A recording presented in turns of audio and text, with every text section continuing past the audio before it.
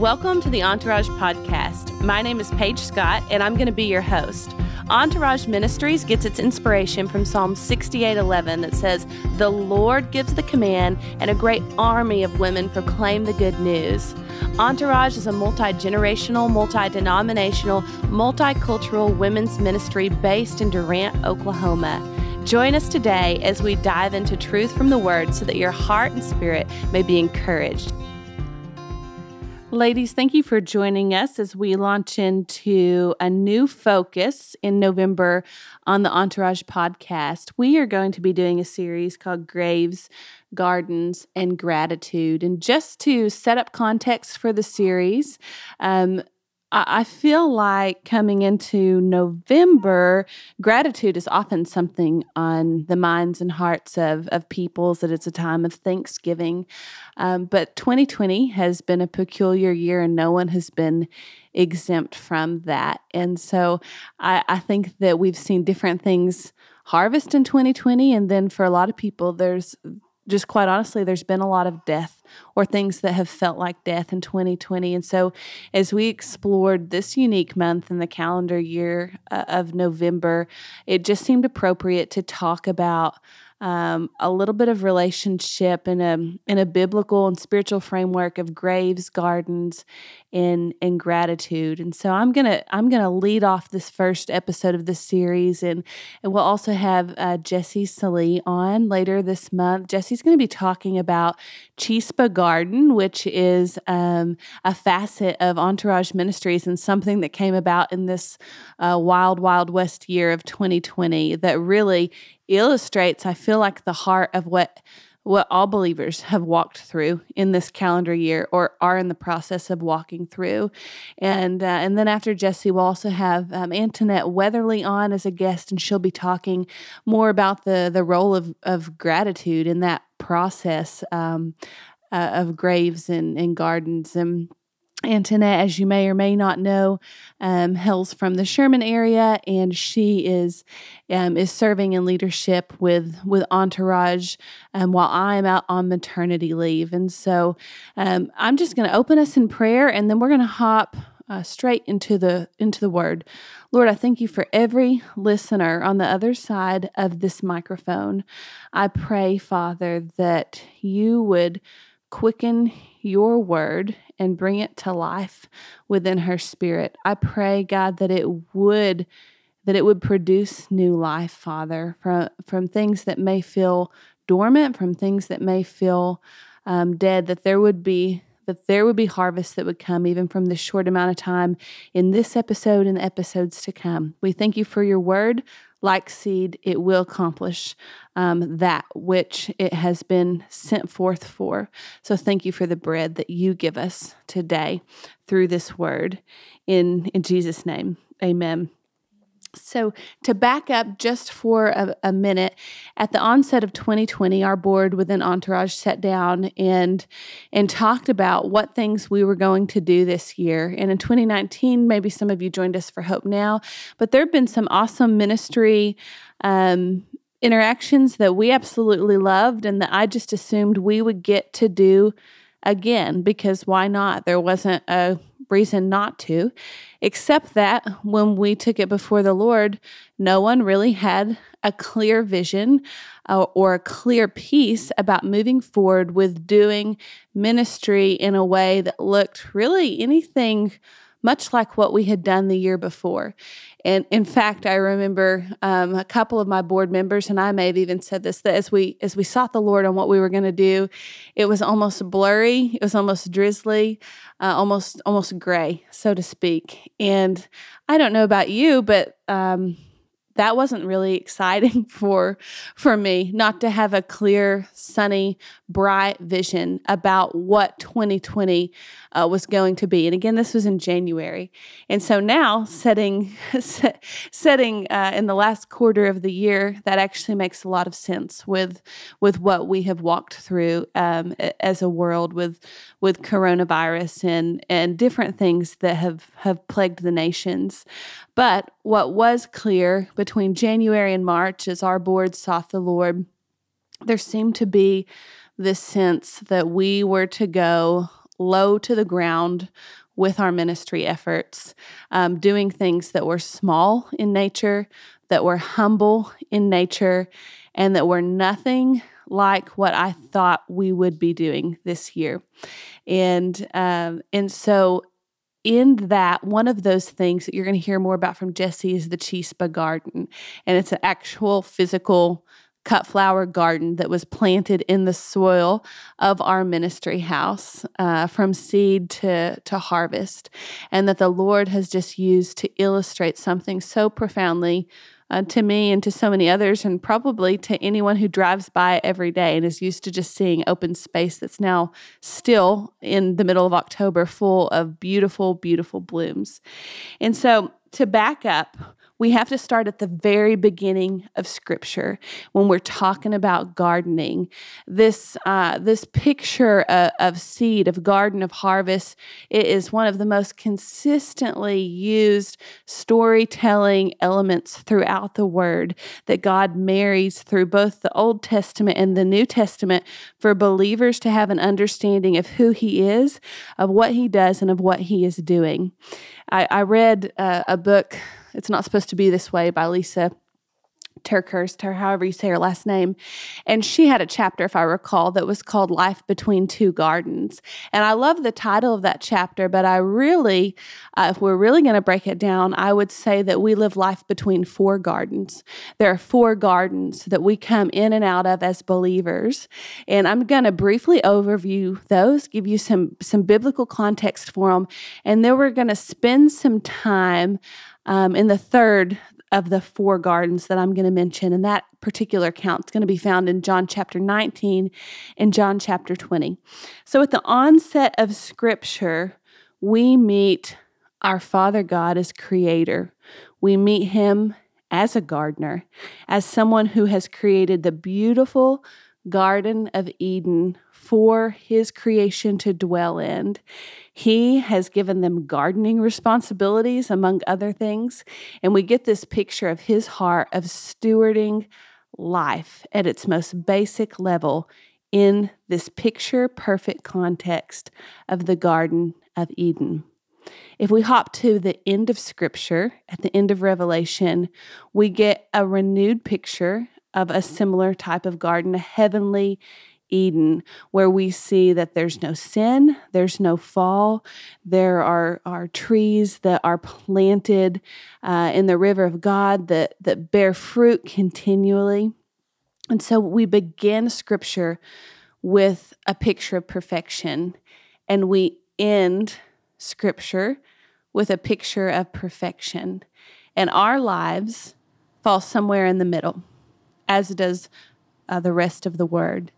And so 1 Peter chapter 1 tells us that we as believers are actually born of imperishable seed, which is the Word of God. So before I talk more about these gardens, you have to understand that if you're born again in Christ, your DNA is that of imperishable seed, which is the Word of God. That means there is an eternal quality about your life from the moment you came into existence, even when you were carried in your mother's womb. There is imperishable seed because of your relationship to Christ. So regardless of where you find yourself in between the two gardens, the Garden of Eden in Genesis and the heavenly Eden mentioned in Revelation, that would mean that anything in your life that feels like death or that has been labeled death is actually just a process of transformation.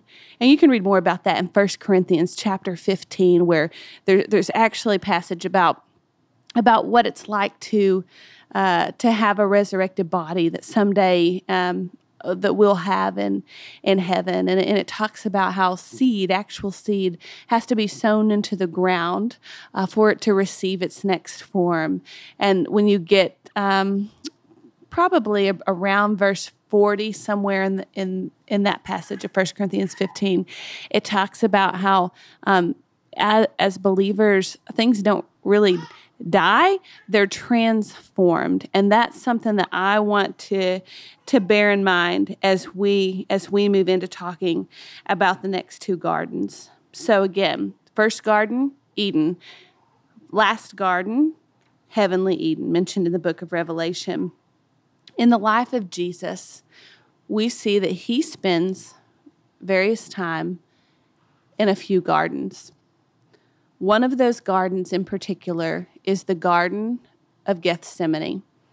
You may recognize this word as or location as the geographical place that Jesus went before he was arrested and crucified.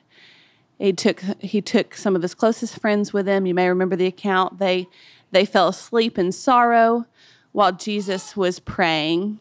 It says that Jesus was actually anxious and praying. Jesus was sweating profusely and sweating drops of blood as he prayed to the Father. If there's any way for this to come to pass besides what's going to happen, may it be so. And then ultimately we know that Jesus arrives as saying, not my will, but yours be done. And that process of death that leads to transformation then ensues. And so as we think about this Garden of Gethsemane, I want you to realize that Jesus is the Word. John 1 tells us that. Jesus is the imperishable seed of which our DNA is derived from. He is saying to the Lord in this Garden of Gethsemane, is there a way to get our creation from this fallen Garden of Eden state to this heavenly Eden state besides the place that I'm sitting in right now?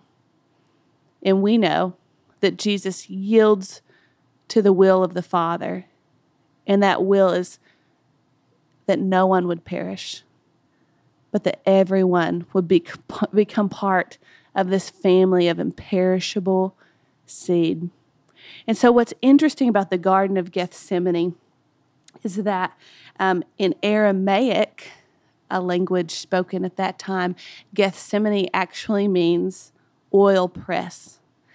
And when you get this picture of Jesus in this moment of surrender, knowing that he is the seed that has been called to go low to the ground so that others might have new life in him, you get this picture of olives being crushed by an oil press at that time, which would have been like a very heavy rock just coming down on top of something fruitful and making this product of oil that could be utilized for so many different things.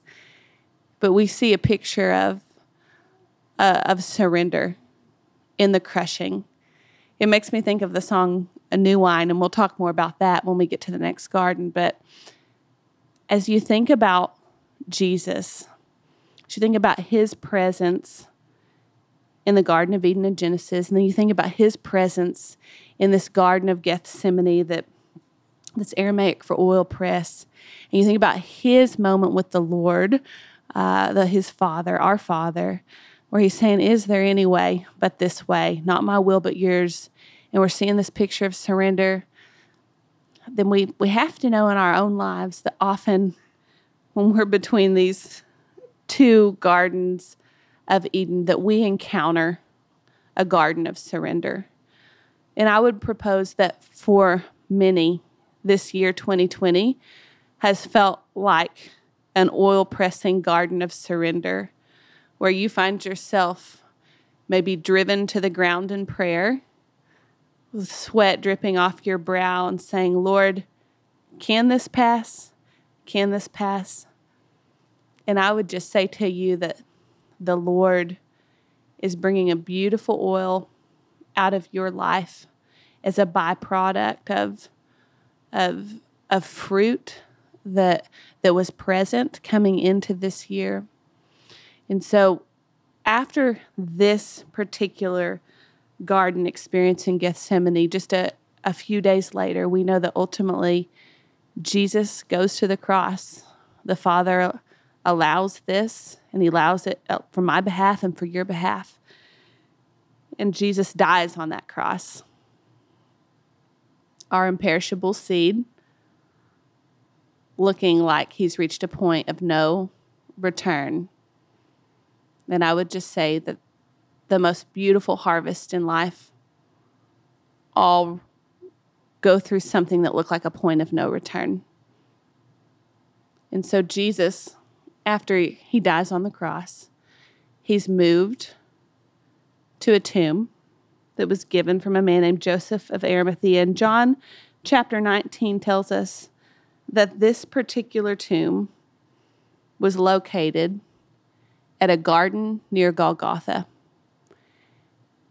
You can read more about the alleged location of this garden at gardentomb.com, I believe is the website. But one of the neat findings about this garden is that even before Christ was buried in a tomb as imperishable seed, surrendered seed in this garden, there was a wine press in this garden, and there was a very large cistern to hold thousands and thousands and thousands of gallons of water.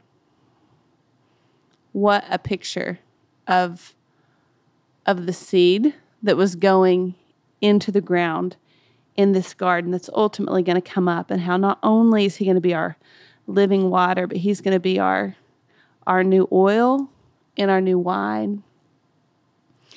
We find out a little more about this garden in John chapter 20 through the eyes of the disciple John and also a woman named Mary Magdalene. And I'm going to read to you particularly about her account. But this garden, the one where the seed went into the ground, was the garden of transformation. And I hope and pray that as we all find ourselves in the garden of surrender, knowing that we are held in the hand of God, that we are planted by the hand of God, that we find ourselves living the rest of our lives in a garden of transformation. So I'm going to hop into John 20, verse 1. This is after Jesus has died, and it is after he's been resurrected, although he has not been seen yet at this time. John 20, verse 1. Now on the first day of the week, Mary Magdalene came to the tomb early while it was still dark. Mary Magdalene was a woman who was delivered of 7 evil spirits, and we hear about her in multiple Gospels. She saw the stone removed from the entrance of the tomb. She ran and went to Simon Peter and to the other disciple John, whom Jesus loved, and said to them, "They have taken away the Lord out of the tomb." So Peter and the other disciple left, and they went to the tomb. And the two were running, and one disciple outran the other and arrived at the tomb first. And stooping down and looking in, saw linen wrappings neatly lying there, but they didn't go in. Then Simon Peter came up following him and went into the tomb and saw the linen wrappings lying there, and the face cloth which had been on Jesus' head not lying with the other linen wrappings, but rolled up in a place by itself. So the other disciple who had reached the tomb first went into, and he saw the wrappings and the face cloth and believed without any doubt that Jesus must have risen from the dead. For as yet they did not understand the scripture that he must rise from the dead. Then the disciples went back to their homes. But when Mary was standing outside the tomb sobbing, she stooped down and looked in. And she saw 2 angels in white sitting there, one at the head and one at the feet, where the body of Jesus had lain. And they said to her, "Woman, why are you crying?" And she told them, "Because they have taken away my Lord, and I don't know where they have laid them." I just want to pause for a minute and say that if 2 angels talk to me in conversation somewhere, I might not be so commonplace in my response back to them. But I think this shows the heart of devastation when she thought that Jesus' life was surrendered for nothing. When she thought that there was no transformation on the other side of surrender. It didn't matter who was there in the tomb talking to her because it wasn't Jesus in that moment. Jesus is the only person that turns surrender into transformation. Angels don't do it. Our loved ones that have passed away don't do it. Our most beloved possessions in this world don't do it.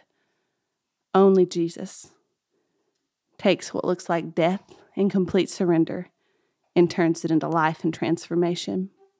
Moving on in John chapter 20, verse 14. After saying this, she turned around and saw Jesus standing there, but she did not know that it was Jesus. Let that sink in. How many times are we so devastated by the loss of surrender that we don't even see the transformation before our eyes? Verse 15, Jesus said to her, "Woman, why are you crying? For whom are you looking?" Supposing that he was just the gardener, she replied, "Sir, if you are the one who has carried him away from here, tell me where you have put him, and I will take him away." And Jesus said to her, "Mary."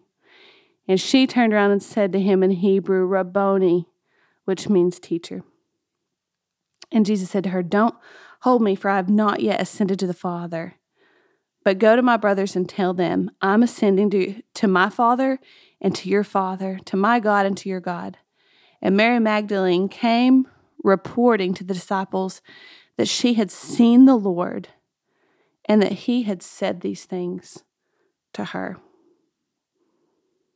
Lord, I thank you for this word. And as we go further into it, I pray that it would come to life and do the work that you've put it here to do. Amen.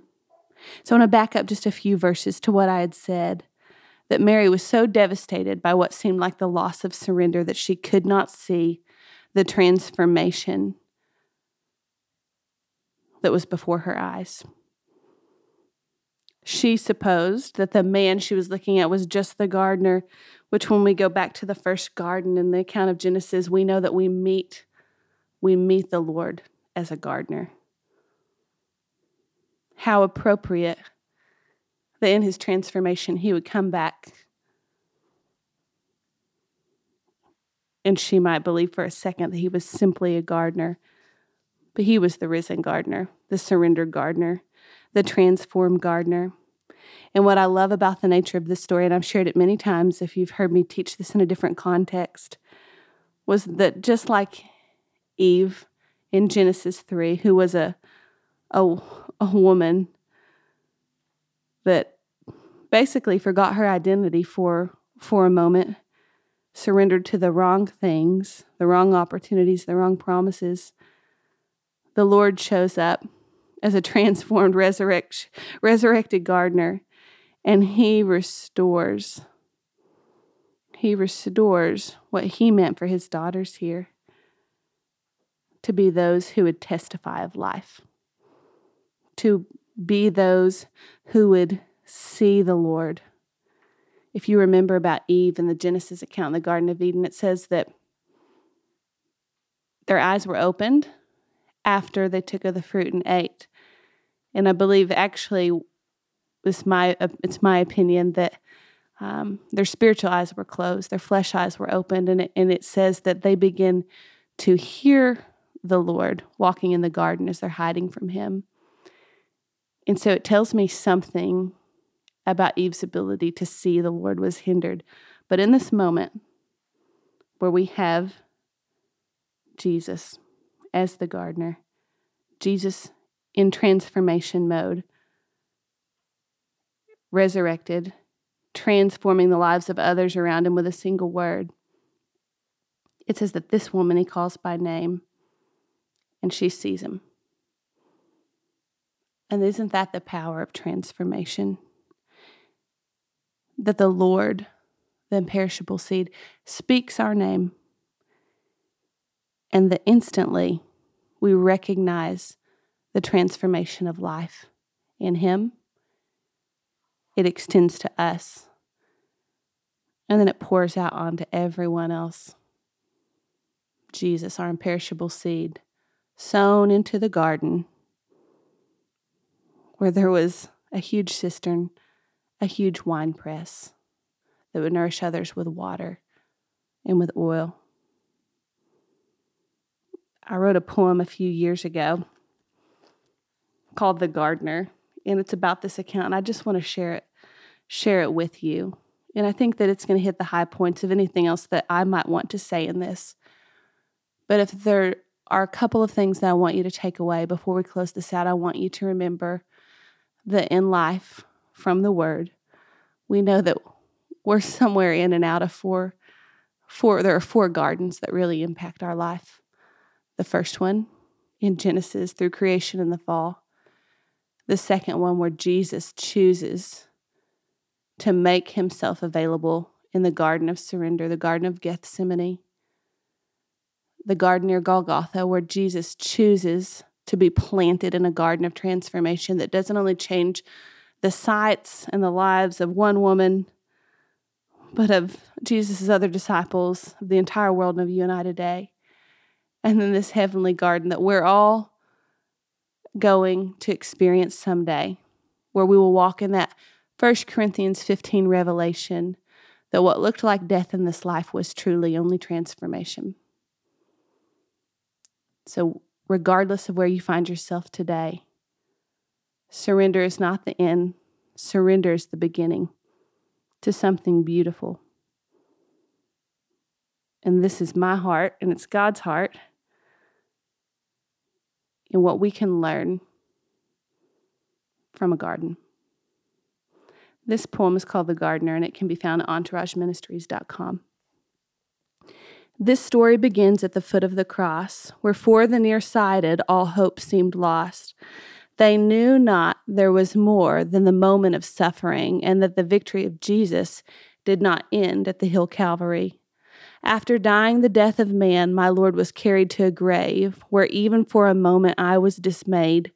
Although I believed, I almost lost heart because the tragedy, my surroundings, everything I could naturally see said, the grip of death has won this part. As I walked one day back to the grave, I remembered the state to which I had been a slave, demon-possessed with no hope at all, until I heard the voice of Jesus ever so gently call. I had tasted freedom with him here on earth, but now he was dead amidst rocks and dirt. As I approached the grave, I began to weep, for my Savior was gone, and I wondered if his work in my life was void and incomplete. As I sobbed in confusion, trying to understand, I was approached unexpectedly by an unknown man. I supposed he was a gardener until he called me by name, and I knew his voice. And at its resurrection power, my heart was no longer lame. Mary, he said, I want you to go and tell the others so that they will know there's more than the death you saw on the cross, where I carried the weight of your sins, where I was crushed for your transgressions and my physical heart burst within. Man's death could not hold me. I've risen to new life, bringing back all that's been lost and giving peace instead of strife. Yes, I am Rabboni, teacher, and both the person and banner of peace, your Jehovah Shalom and Jehovah Nisi. But as you supposed I was a gardener, you were right, I must say. I spoke Eden into existence and created you also in a day. I planted the earth and gave it its rain, and I've cultivated my love for mankind ever since the exchange. When seed was consumed that was death and sin, I knew as a gardener I would plant myself to bring forth life in a single day all over again. Although I'm the gardener, I'm also the seed, and through all of this, I have had great intention and purpose indeed. I went into the ground below the earth so new life could sprout, and I'm here with you now, Mary, so have no more doubt. It looks like death reigns if you never shift from the cross, but I rose from the grave to remove the dross of sin from the hearts of my children, who like you I have called by name, and you all must know the resurrection power inside of you is the same. So Mary, when you see and taste moments that feel like death, know that I have defeated its threat and have given you rest. I'm leaving my armor with you as you continue here. Here's my helmet of salvation to protect your mind, my dear. While the enemy still prowls and makes accusation, here's the sword of the Spirit to debilitate him. It's the word of what I have done that sends him in fleet. He knows you are with me, and my work in you is in fact complete. And finally, do not fear. My Spirit lives inside you, and it is power, comfort, and truth, my dear. As you draw near to me, I am already near to you. My love is enough, and behold, it makes all things new. It is the inspiration of my resurrection power displayed. Because of my deep and abiding love for you, your heart is remade. Not only am I the gardener and the seed, but I've also become the vine. Abide in me because you are mine. As you remain in me, I will water you with my word. I will prune you with an immersion of the Holy Spirit's living water that to the world looks absurd. But as you rest and abide in that secret place, you'll bear my fruit and live constantly in my grace. There are many others whom I will call by name, and I will be their gardener, their seed, their cultivator, and vine just the same. Weep no more, Mary. New life is here. I've defeated death, and I've forever brought you near. Thanks for joining us today. For more information about Entourage Ministries, visit our website at entourageministries.com or visit us on Facebook or Instagram.